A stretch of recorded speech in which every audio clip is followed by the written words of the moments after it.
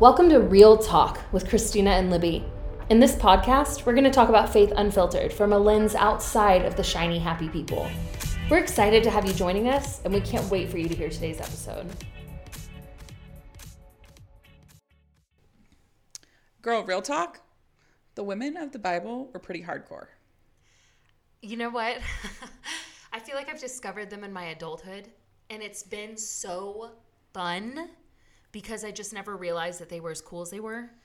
The homeschool religious sect that I grew up in. Yeah. Or I was around because my parents didn't I know incorporate those rules. exactly what you're talking about. Yeah, my parents didn't incorporate those rules, but I grew up around those people, right? Mm-hmm. And there was this almost derogatory or subservient view of women. Totally. And the Bible verses that were used to talk about women were very much about like the submission verses or if you were too pretty, you showed up too pretty to church, someone would pull you aside and say, charm is deceitful, beauty is vain, but a woman who fears the Lord is worthy to be praised. And I'm like, cool, but can I be hot too? Like, we learned last week that you can. Like, well, maybe what is your reason? However, you know, it's okay to be a hardworking woman who isn't just at home and isn't just you're not a baby and sandwich machine only. Right. You can have more. And it shows because God chose these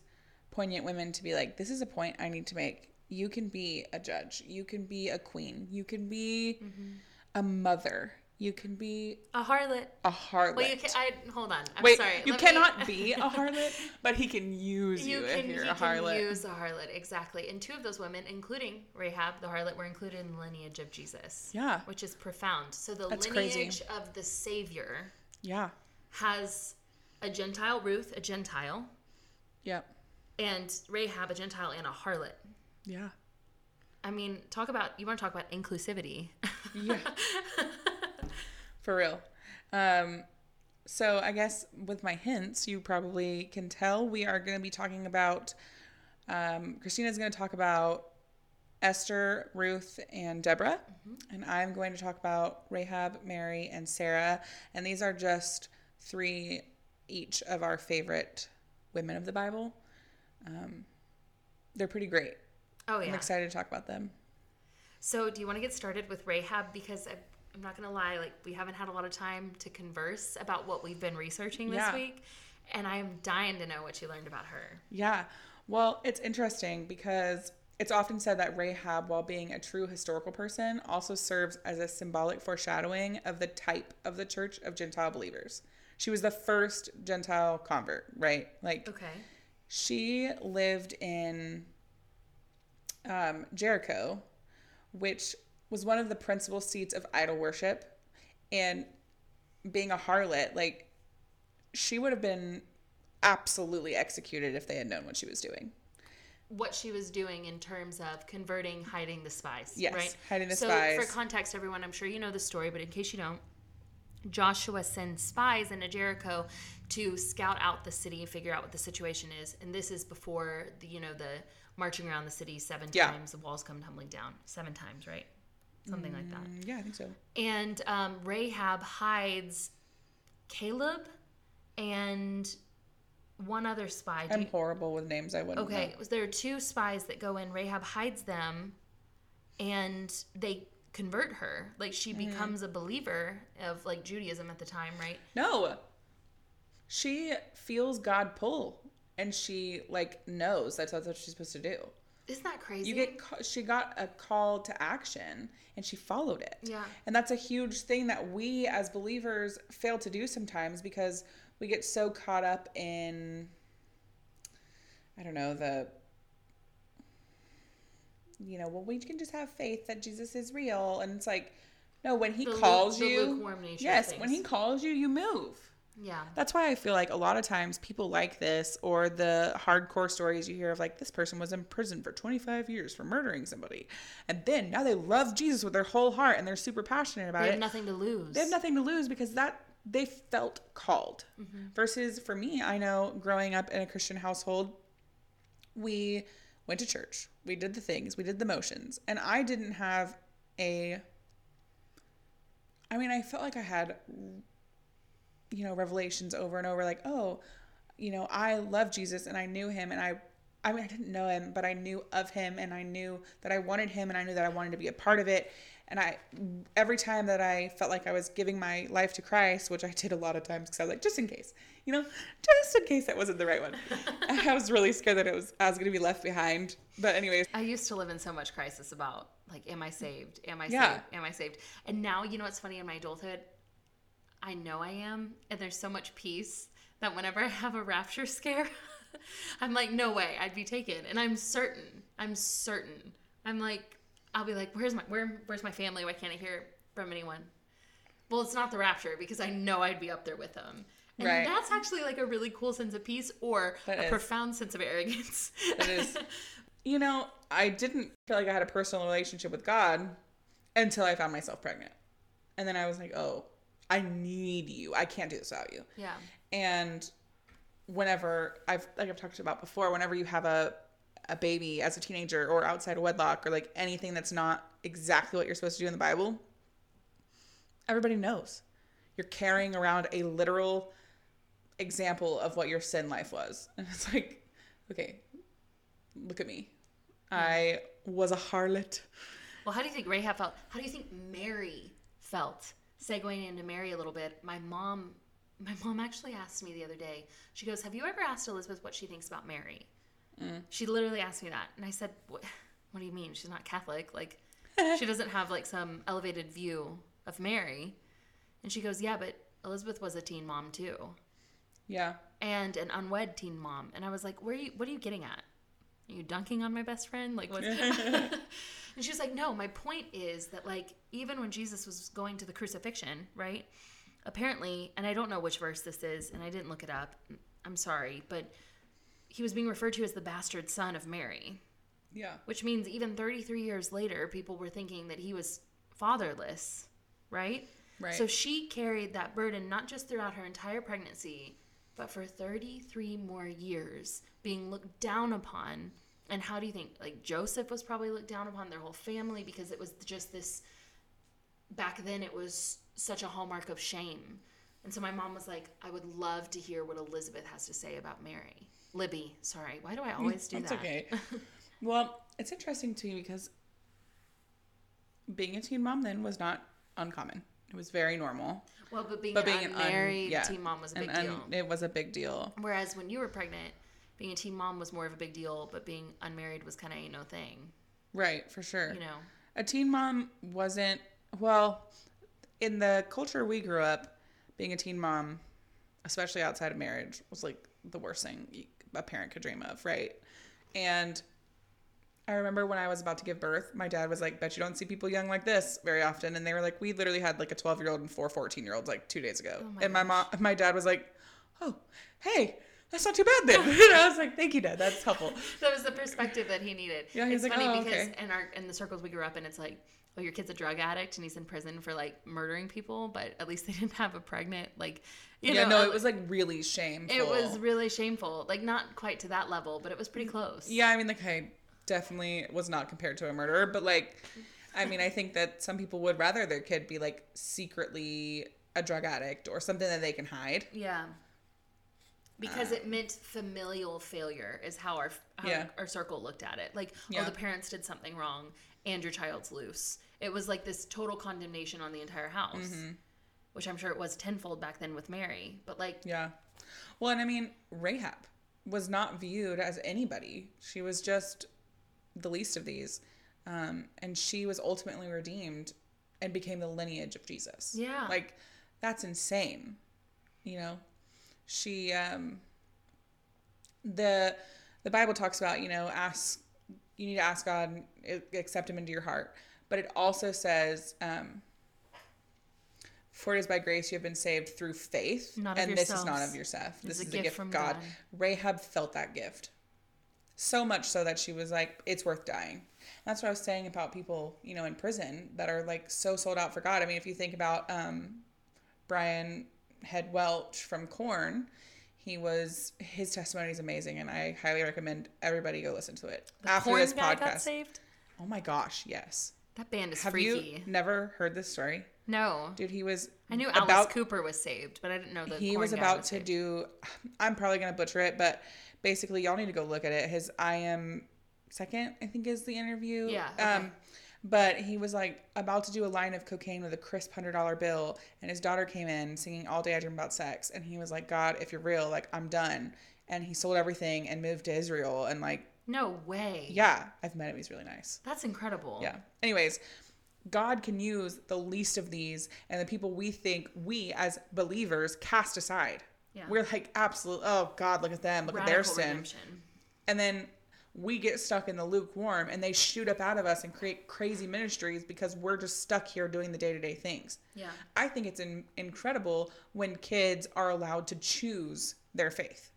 You know, I'm not going to force it on. I mean, I'm going to lead my child in the way he should go. But when he ultimately chooses his faith, oh, how incredible will that be? A lot more powerful, for sure. Yeah. So tell me a little bit more about Mary. Well, let me pull out my notes. Well, one of the things, so obviously she was a teen mom. Yeah. And she, a lot of times, is praised and held with honor and holiness. And she wasn't anything more than the body that which delivered Jesus. I want to disagree slightly. I don't believe she's holy. Okay. And I don't believe that she's like an intercessor personally. Okay. Right. I don't necessarily see scriptural grounds for that. Someone might correct me. There might be some. I don't know. But I do think that she is exceptional and should be considered a saint in the regard that she signed up for difficulty. And she signed up for difficulty. It wasn't like Rahab, where Rahab was already broken and shattered and signed up for difficulty and was radically redeemed. Mary was engaged to a man that she loved. She had been living a righteous and upright life. And the Lord came to her. An angel came to her. Yeah. And she signed up for something that was going to bring her and her family a lot of shame and could potentially cost her a marriage to a man that she loved. Yeah. Because she knew it was the right thing. Like, she wanted, like that she was bought in. And so I think that Mary is more than just the conduit through which Jesus was born. Well, one time Jesus was speaking and a woman in the crowd proclaimed, "Blessed is the woman who bore you and the breast at which you nursed," which is Luke 11:27.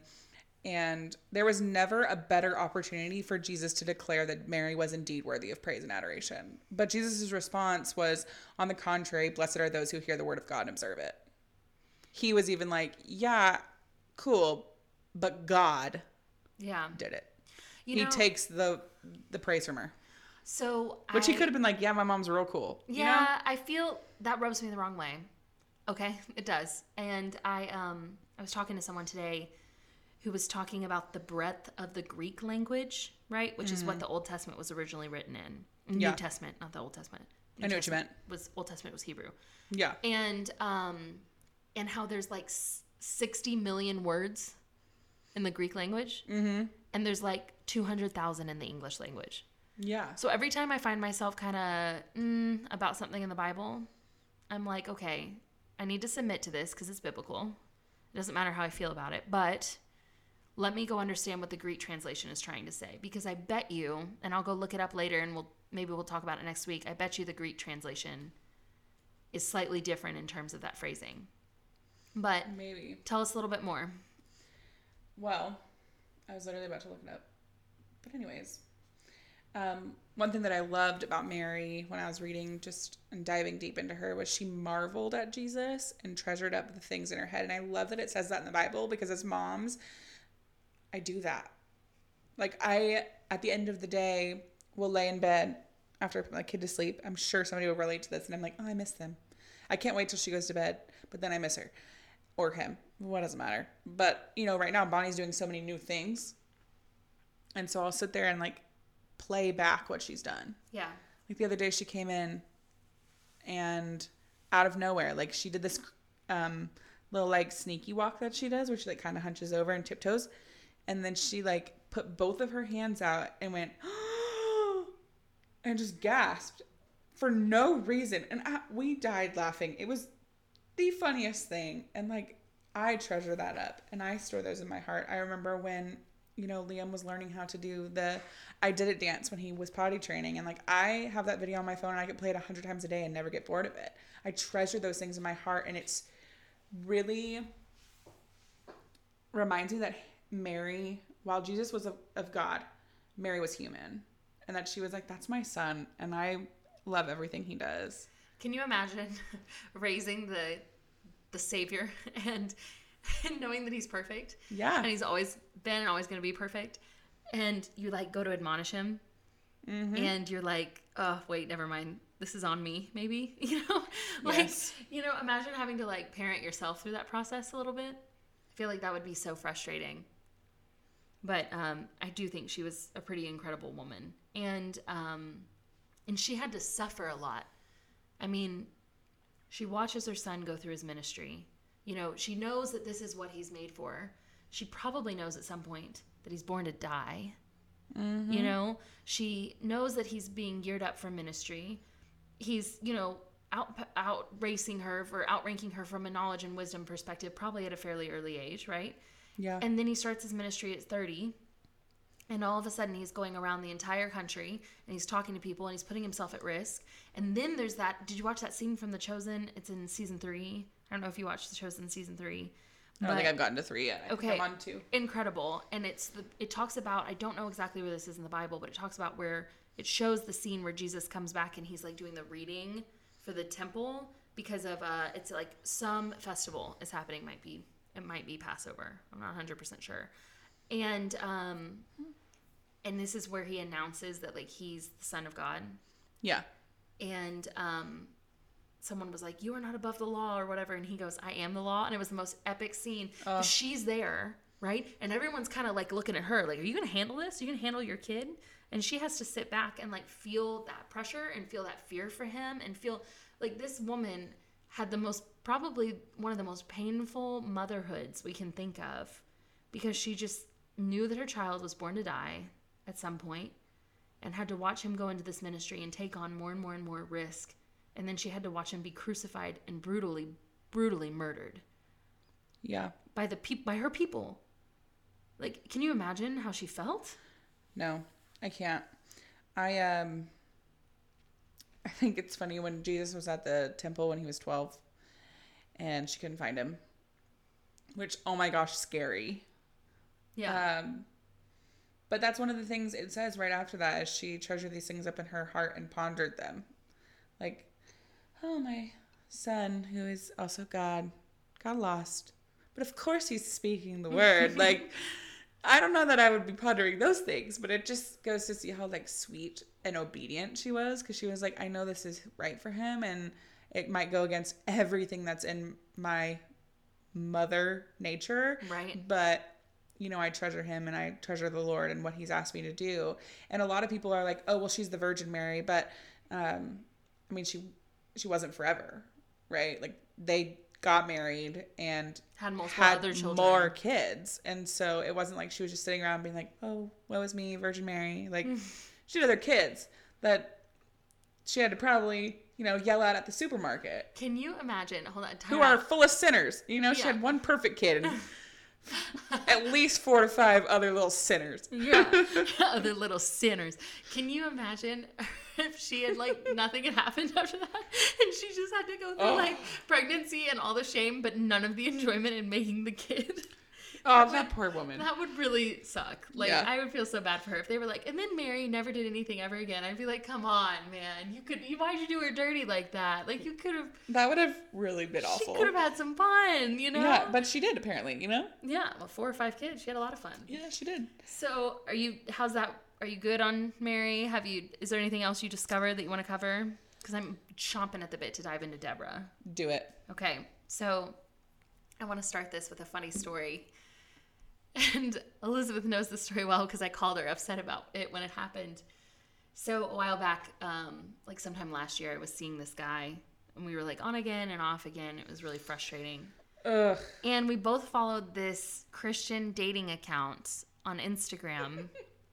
You know exactly what I'm saying. We both followed this Christian dating account on Instagram.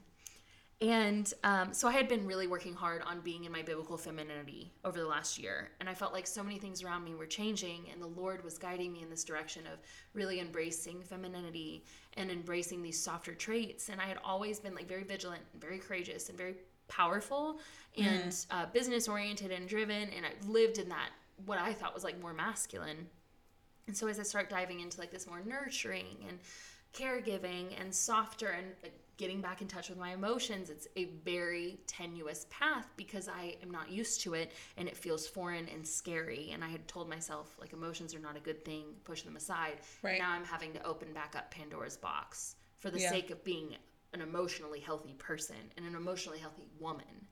And so I am reading this this post is about like when you ask God for a godly woman and he says, well, are you a godly man? And this guy that I had been kind of dating on and off wrote under the post, when you pray for an Esther and God sends you a Deborah. Oof. And I was so offended because Deborah, to me, I knew enough about Deborah to know that she was like a judge and a warrior in the Bible and that she was appointed to the shame of the men around her. Yeah.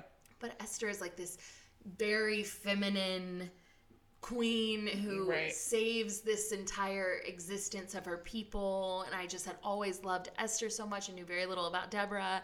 I was devastated. I was like, I'm never going to be a good woman. Like, this is how men are going to always see me. And who knows if it was even about me. Like, we need to preface it. We never had a discussion. I am jumping to wild conclusions here, but this is how it made me feel. So that's what I'm talking about. I think I was a really good friend. I was like, but Deborah's really cool. Yeah, you were like, Deborah's really cool. You should dive in. And so I started diving in because I was like, really mad. I was offended. And I was like, I'll be damned if you think you're going to talk about me like that. Yeah, but it quickly became a compliment. It quickly became a compliment. And so Deborah was a woman who was appointed as a mother of Israel. And so there's a verse where in Judges where they're saying, wake up, Deborah, wake up, break out in song, arise, Barak, take captive your captive son of Abinoam. And so it's a poem talking about Deborah's appointment to being a judge. So the Israelites had sinned against the Lord. He sold them to the Canaanites.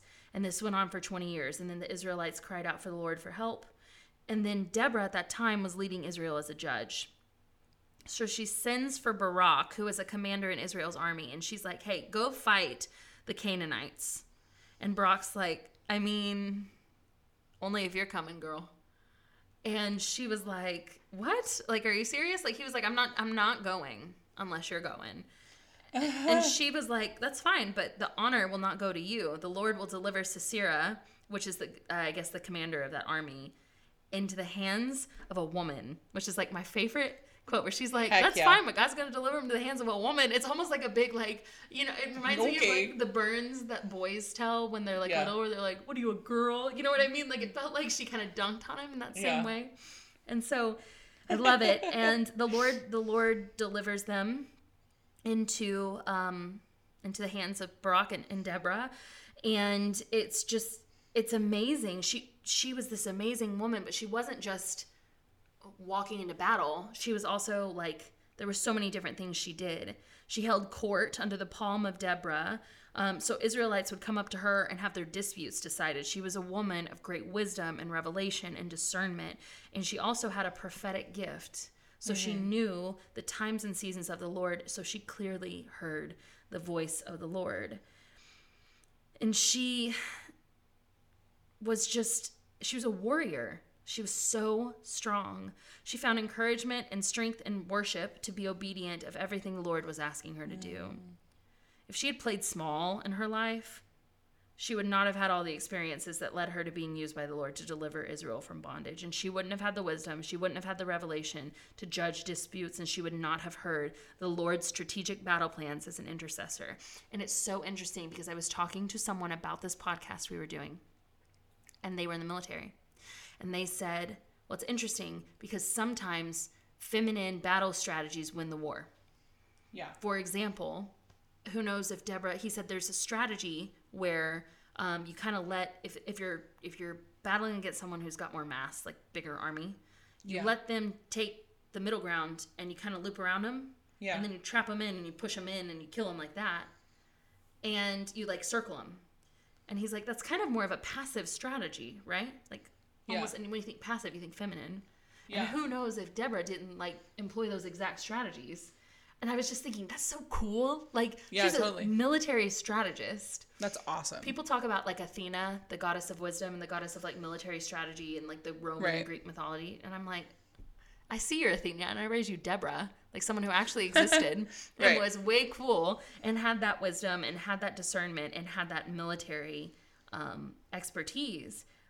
So I'm reading off of this really amazing women's Bible study. I'll link it in our description of our podcast so that you can see that these words are not mine; they belong to someone else. But she's called. One of the sections says, she is called and we are called. And I thought that was so well said that I had to include it in my notes. The Lord prepared Deborah in the secret place of her worship, which helped her grow in confidence in hearing God's voice.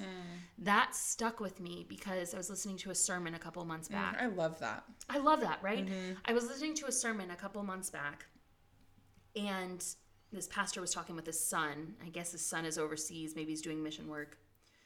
And he was like, I'm just talking to God about what I should eat today. And his dad was like, why are you asking God that? You know? Yeah. And his son said, if I don't learn to hear God's voice in all the little things, how am I going to hear his voice in the big things? That's really good. Oh my gosh, it stuck with me because I don't ask for God's help in the little things. But then I get all grandiose with the big things, and I'm like, I'm going to fast and pray. Like, that's what how many times have you heard me say that? I'm going to fast and pray for the Lord's wisdom. And it's like, okay, that's great. That's biblical. But, like, what if we just had a conversation with him every day? And that's what Deborah was doing in her secret place of worship. Her intentional connection to God through worship gave her confidence as she discerned the time to go to war. And the Lord will do the same with us. As we grow deeper in our relationship with God, He will guide us to clarity around our call for this season of kingdom work. Oh. God can use us in many ways God can use many ways to confirm our calling to us over and over and over again. And as Christ followers, we are embarking on an exciting journey of serving the Lord here on earth. And that applies to men and women, as Deborah exhibited. Yeah. Isaac the other day was at lunch with his stepmom, and some woman came up to him and was like, I don't know why, but God's telling me to tell you this, and I need to obey him. He wants you to know that you're anointed and that you're a last hour worker. And I'm not sure what that means to you, but that's what he's told me to say. And, like, first of all, that's a calling from God, right? And so I told Isaac, you need to pray for either very clear words from God, or if somebody else can, like, confirm it. Like, how many ways can he confirm this so that you know what it means? Because there could be a lot of different things. We looked it up and, like, whatever, but that's awesome. But it also points back to Rahab, where, like, if you feel called, you need to do it, right? Yeah, take action. So, yeah, you need to have action. And Deborah was definitely a woman of action. When I was in high school or early college, I was, so I must have been home for the summer if I was in college. I was driving to Starbucks, and at my dad's office, which is where we're recording from, at the time, the next door neighbors, the southbound neighbors, were Jehovah's Witnesses. Okay. Mm-hmm. And the little old lady would sit out there with her pamphlets and wait for anyone to walk by and tell them about Jehovah's Witness, not Jesus, Jehovah's Witness, like being a Jehovah's Witness. Right. And I drove past her, and the Lord was like, you need to go sit and talk with her and witness to her. And I was like, no, that's hilarious. That's so funny. That's not going to happen. I'm driving. The Holy Spirit's just working on me. And I'm like, okay, I start bartering, which is so typical. I was like, look, I'm going to go to Starbucks. And if on my way back, she's still out there, I'll stop. She was out there. Yeah, but it gets better. I'm in the Starbucks line. I'll never forget. Starbucks at Katie Mills. You know the one. And I'm like, oh, Lord, I really don't want to do this. Please don't make me do this. And the Holy Spirit says to me, this is what it looks like to hunger and thirst for righteousness. And if you don't want this, you don't want me. Ouch. And I was like, okay, fine, I'm going. I'm going to go talk to this little old lady about Jehovah's Witness. She believes 144,000 people made it. I'm not one of them. So I don't know how I'm going to have this conversation. So I pull up and I sit next to her and I have the most fruitless conversation of my life for an hour. Ugh. For an hour, I sit on the concrete and I try to talk to her about Jesus, and she will not deviate from the script. And I just like, Lord, I don't know what the purpose of that was, but looking back, maybe it did something to her. I don't know, but it definitely planted a seed. Did something to me. Oh, yeah. And maybe that was all that mattered. Yeah. You know? And so that was just so heavy, thinking about women obeying callings, right? Which is a theme that we're seeing over and over again. We're about to dive into Esther. Yeah. No one obeyed a calling more than Esther did. Like, her life was, well, I mean, they all did, but like, her life was on the line, and she followed this calling. And it's just, that's available to all of us, right? Yeah. And maybe not always in that big, grand way, but I mean, you can have little things like a sidewalk conversation, or we went to Jackson Hole this summer and we were in the airport and I saw a woman who was putting cremated remains through the baggage claim or security or whatever. Yeah, whatever. She was going through security. And there was some trouble with it or something. I don't know. But she was behind us and I noticed it. Yeah. And having just lost my dad, I was like dying that was happening behind me. I was like, oh my gosh, I can't. And I just felt like the need to tell her I'm sorry and that, you know, I'd pray for her, and I didn't. And then I saw her again. We made eye contact and I didn't. And I saw her like 3 more times when we made eye contact and we didn't. Finally, we have like a massive delay and I'm standing and waiting to get back on and figure out what we were doing. And she's right behind me. And I was like, ugh, I don't want to talk to somebody, because what if she like gets offended that I'm bringing up her grief? Like, yeah, I can't do this. Sometimes I feel like the Lord plays T-ball with us, though. He's like, here it is on the tee. It's easy. Yeah. It's ready for right you. here. Come on, baby. Let's go. Yeah. And so I said, I'm sorry to be nosy, and this might not be what you need to hear, but I just feel led to tell you, like, on this flight, I'm going to intentionally pray for you today. I saw your bag and I just lost my dad. So I sympathize from what you're going through, and I understand how hard this must be. And I'm praying for you. And she was like, she grabbed my hand and was like, thank you. Mm-hmm. And it just like, we didn't talk at all after that. It wasn't like we went into a story. I don't know who she was or what was happening, but she needed it, you know? Yeah, it's beautiful. But can you imagine the kind of confirmation from a call to action that would be needed than what Sarah needed? Oh my gosh. Sarah, talk about a story of faith. Oh. Dig in, please. I feel for that woman. Yes. Can you imagine? Like, I'm 28 and unmarried, and I'm like, tick-tock, Lord, tick-tock. This woman's 90, right? Isn't she also without a child? Right. And the Lord's like, I'll give you a child. And she's like, it's funny. She literally laughs. Well, and what's crazy to me is that this was 25 years of infertility. God promised Abram at the time that he was going to, you know, have as many children as the stars in the sky and lead nations, like all the things, right? 10 years later is when Sarah was like, you know, you could always go sleep with Hagar. And maybe that's what God meant. Yeah, you know? Definitely not. Why don't we help him out a little bit? Yeah, going through 4 years of infertility felt like the most daunting thing I've ever been through. And I definitely have some like really bad anxiety because of it now. Working through it, but that's fine. At 25 years, I would have given up like also year 10 for sure. Like year 5. We were approaching like, I mean, I wanted to be pregnant. So I would never have been like, go sleep with somebody else, babe. Absolutely not my baby. I want a redhead. So no. But I could see the idea of being desperate. I could see the idea of being like, well, we could, I don't know. And I never got to that point. But 10 years down, I would. Yeah. It wasn't until Ishmael was 13 that God finally said, okay, Abraham, you need to be circumcised. And next year, you'll have the baby. He finally gave him a timeline. Or about a year. So this is 25 years in the making almost. And he finally does. Sarah, I'm sure Abraham came to Sarah and was like, hey, babe. So God said, they say, hey, babe, in back then. So, yeah, definitely. Hey, babe. Hey, babe.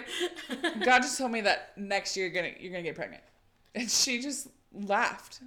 And at the beginning. I mean, she was probably postmenopausal. maybe. At the beginning, she may have laughed in disbelief and secrecy, but now, once Isaac was born, she laughed with joy and wanted her situation to be known. That's why she called him Isaac, which means to laugh, because she was like, God has been faithful and kept his promise and blessed me in the wildest way.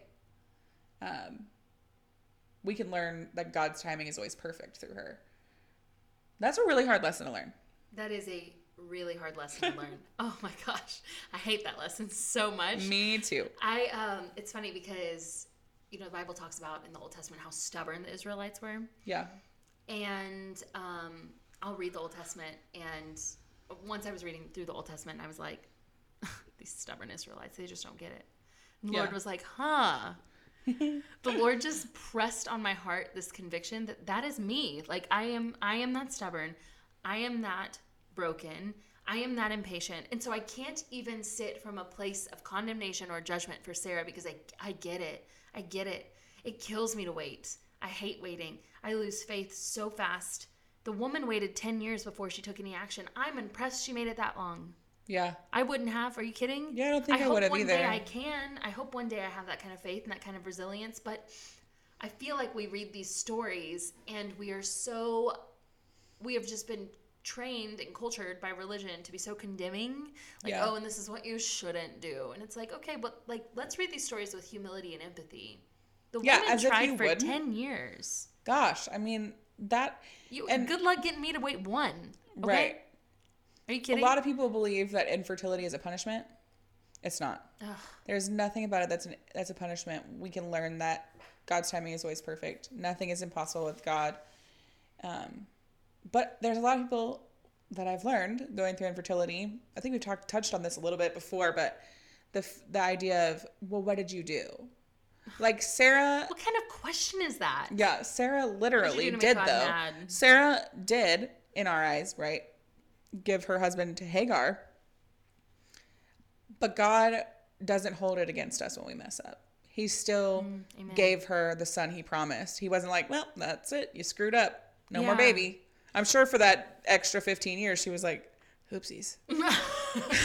Oh, no. What a good point, though, that the Lord's love doesn't change for us based on our disobedience. Thank God. Thank God. Gosh, I mean, I'm telling you, I'd be screwed. I'd be screwed. Mm-hmm. It's so profound, and I love that you pointed that out. And you know what's funny? Just a total sidebar, and then we'll segue into Esther. Sarah got real jealous once Hagar slept with Abraham. Yeah. And she, like, threw her out.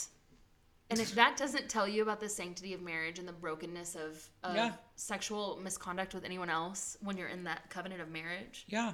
I'm like, I've been cheated on by a boyfriend, and it wrecked me. I cannot imagine being cheated on by my husband. No. And, I mean, he cheated, but it was kind of like a little bit different situation. But, like, it still shattered her. Yeah, she consented, but it wasn't, like, good. That's why I'm like, babe, we're not going to be too freaky-deaky in our marriage. I don't share. Okay. And he's like, great, I didn't want to share. And I'm like, okay, cool.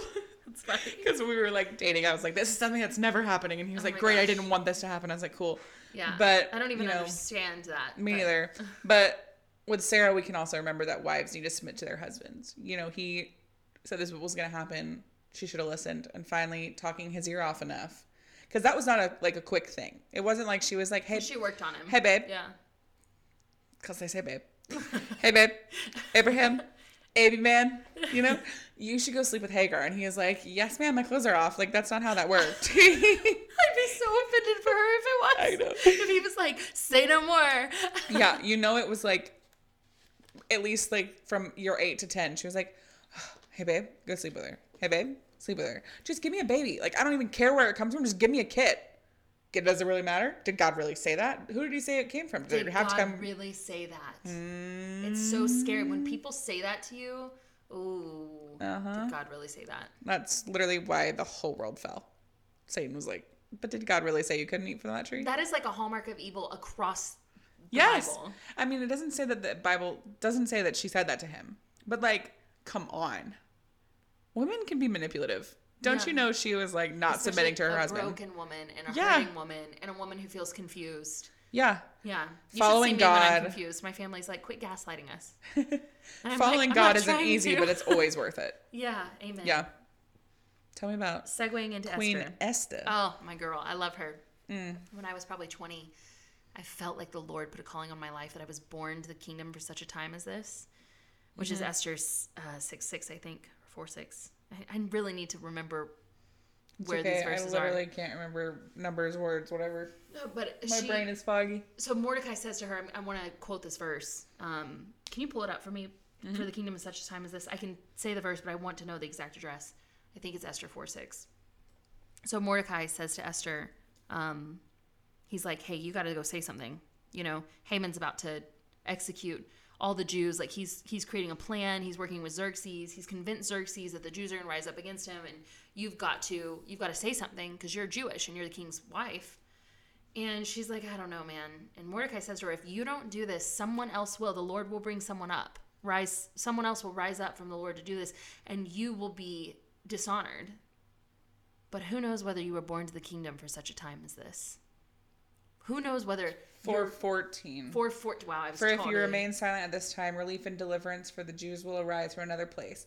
But you and your father's family will perish, and who knows but that you have come to your royal position for such a time as this. 4:14. I was totally off base. Anyways. Sorry about that. But... You're close. Not even, but thank you. So when I read that verse for the first time, it stuck with me, this idea of being born for something. Yeah. And when I felt that calling on my life, I still don't know exactly what it means and exactly what I'm born for. And I may never know. I may get to heaven, the Lord will be like, you were born for this. And it'll be this beautiful, like, divine story ending. Well, here's the thing. It doesn't have to be grandiose. You don't have to be a queen. No, it doesn't. I will tell you right now. I would like to be. But... Yeah. You could be somebody's queen. But I don't think you're going to be a queen, Christina. But... You never know. I could start a country. Dream on. No, but, like, I just want to tell you something, and I'm going to get sappy, but, like, to me, for my life, if I could just impact one person, it was enough, and it was what God wanted me to do, and I know you fulfilled that in my life. Oh, you're making me cry on a podcast. I'm crying in the club right now. But like, that's so nice. I really do believe, though, like, if, you know, your new job takes you somewhere else, like, and we never speak again. No, that won't happen. But if it did. It won't. We went, like, 10 years without speaking. It won't happen again. But if it did. It won't. Okay, good. You're making me feel so much better about myself. But if it did, this last year was what was there for. What I needed. You fulfilled. And I needed you for the same thing, you know? And it's... Okay, enough being sappy. I'm going to, like, actually cry. So. Oh, I love you. I love you. But Esther, back to Esther. I mean, that calling is so profound and it's so powerful. And Esther saved the lineage of the Jews, right? So, like, Esther was in the direct line of... Like, I don't know if she was in the direct line of Jesus, but she certainly preserved the lineage of Jesus, which is an incredible and powerful thing.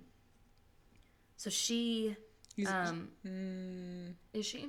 No. Esther is a direct descendant of Jesse, and King David is her great uncle.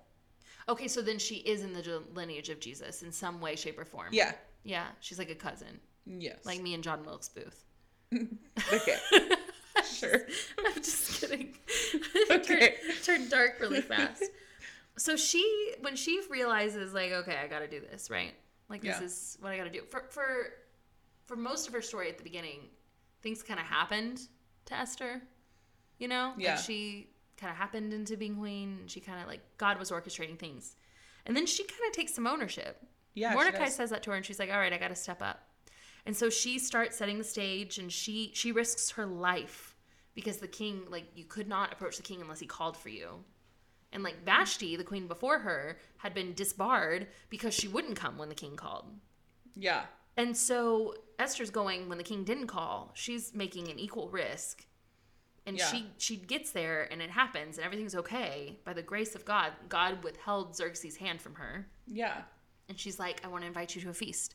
And he's like, okay, love of my life, let's go to a feast.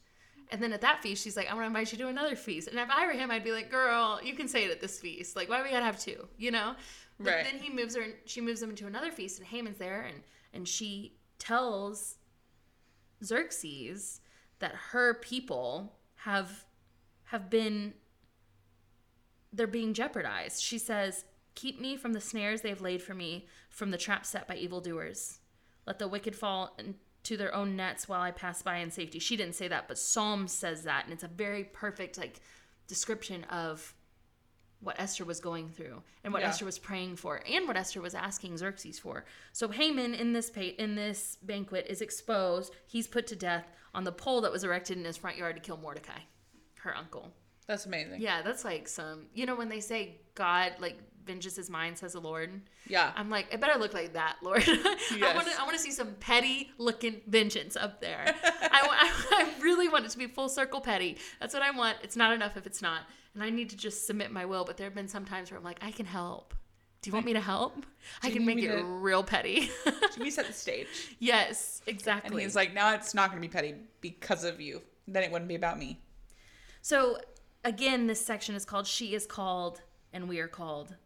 And before that, favor follows Esther from the moment she came to the royal palace, but the king's edict makes it possible for the Jews to protect themselves and be safe in every city in the kingdom. So Queen Esther's actions helped change the fate of her people, not only by rescuing them from Haman, but by keeping them safe and sheltering them from anything else that could happen in that kingdom, which was Persia, I believe.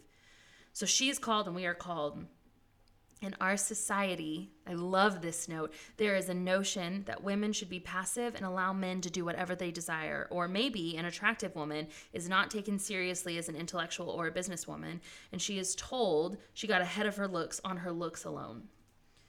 In times of chaos and complexity of life in America, many women hear statements like, "Go home," which I have not personally experienced, but I've definitely experienced prejudice in the workplace because I am a woman. But never by people in power, which is nice. It's always by people who are mid-level managers. And I'm okay. I don't care. I'll go over your head.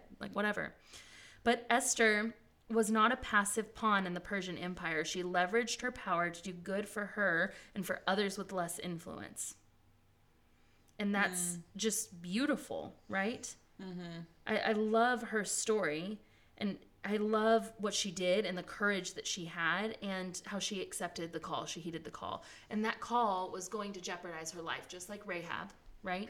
The call was going to jeopardize Rahab's life. The call changed Mary's life, right? Yeah. I mean, the call slowed down and stopped Sarah's life. Yeah. It's just the call for Deborah completely, radically changed the entire direction of her life. Yeah. But they listened, they heeded, they had the courage and the obedience and the faith to heed the call. And that is inspiring, to say the least. And I feel like all of these stories, there's some people that were referenced later, but most of it, they just end in where their story that was important ends. We see, Sarah, there's not a list of her death. They just say when she died. And there's a theory that scholars believe because she dies shortly after Abraham takes Isaac to the mountain. And to sacrifice him, yes. Potentially. Okay. And there's some scholars, there's biblical evidence to an extent. Okay. I don't remember exactly what, but I read it today and it was really interesting to me that there's some evidence that points to she could have died of a broken heart. Oh. Imagining this is what God called. I know it's going to happen. And now I'm going to lose him. Yeah. And I waited 25 years for this man. And now, Not just 25. She waited 25 on a promise. Yeah. The woman was barren and probably waited almost how old was she when she died? I mean, she was 90 when she had Isaac, right? She lived another 30 years. Okay, so she was 120 when she died. She waited 100 years for that child. Yeah. 100 years for that child. I would die of a broken heart. Yeah. I'd kill my husband. Oh, yeah. I'd kill him. He'd be dead. You tell me you're going to sacrifice our son up there on that mountain? You're dying. You're getting the sacrifice. Let's go up to the mountain. You're the one. Petty. No. But then, but that's where her story ends. There's that she did what she was called to do. Mary did what she was called to do. They don't say where Mary died, how she died. Did she ascend into heaven? It says nothing about that. It says she raised Jesus, like supervised him because she probably didn't have to do much correcting. Lucky. No. And imagine that parenting. Gosh. It would have been hard in different ways. Yeah, totally. But when Jesus was not on earth with us anymore, Mary's story didn't continue. Yeah. She possibly, I think it was Luke that I think he took some of Mary's like stories and point of view for some of his stories. Interesting. I think she inspired him in some things when he was like recounting what was happening. Right. I think they believe that she was like kind of chatting with him about it. But other than that, there's nothing else. Rahab, we don't hear about her after that. Mm-hmm. Deborah, sure don't hear from her. No, she's in like 2 chapters and that's it. Yeah, I mean, we don't hear from them. Esther because has one women book that's 6 chapters long. Women are called to submit to God and their husbands and their people, and these people, do what they're told, and that's enough. They are crazy strong, important characters that God has set apart and made it so important for us to follow and listen to and understand. And then that's it. And so for me, if my calling is to raise my children to love the Lord, that's enough for me. We didn't get to touch on Ruth. We're not going to have time to. Ruth was incredible in her own right. But I do want to close it on a verse from Ruth where Ruth is saying this to Naomi, but I think it applies here as well. Ruth replied, "Don't urge me to leave you or turn back from you, for where you go, I will go. And where you stay, I will stay. Your people will be my people and your God, my God." And that is a beautiful message and she's not even submitting to a husband. She's kind of in a way because her husband dies and she she continues his lineage by moving with Naomi and like. Which is his mother. Right. So there is some level of like submission there, but at the same time. Right, she didn't go back to her family. She heeded a call. Yeah. She could have. She could have gone right back to her family. No, but she heeded the call. She went. Absolutely. And I think that's like the perfect prayer that I want on my heart is like, Lord, where you go, I will go. And where you stay, I will stay. You are my God. Your people are my people. Like, you lead me and I will follow you in obedience and humility. Mm-hmm. And I think that's what these women came around to, and they are hallmarks of faith because of that. I don't know what they're necessarily mentioned. At one point, we need to do a podcast on Hebrews 11, which is the faith passage that has the men of whom the world were not worthy. I don't think they're referenced there, but maybe Hebrews 11:11 uses Sarah as an example of faith. And by faith, even Sarah, who past childbearing age, was unable to bear children because she considered him faithful who had made the promise. So her legacy is considered in the Hall of Fame. Faith. The Hall of Faith, exactly. How beautiful is that? This woman who was impatient and who whored her husband out. And she was considered so faithful that she was included in the Hall of Faith. That's so crazy. That's redeeming. Yeah. And that's incredible. I hope I'm half the woman these women are. Yeah. Well, you guys, I wish we could have touched on Ruth. We are at time. We totally ran over time, actually. I just don't want to keep y'all here for over an hour listening to my lovely voice. But we do. You're like, sure. We really do appreciate you tuning in. We love sitting here and having these conversations. It gives us an opportunity to dig deep into the Word and share what we learned and just have the conversations that we have together out loud on a microphone and share them. If you guys have any thoughts, we'd love to hear from you. Feel free to send us a tweet or I don't know what it's called now that it's called X and not Twitter, but feel free to tweet us on X at Time2RealTalk. It's time number 2 Real Talk. Our Instagram is the same thing. On Facebook, you can just look up the Real Talk Podcast, and that's us. You can also answer our polls that we have. We have 2 polls underneath our podcast episode. One is just general feedback. One is more pointed feedback for the future direction of the podcast. We'd love to hear from you. And as always, anything you have to share with us would be either encouraging or constructive. So next week won't be as long. Nope, it won't.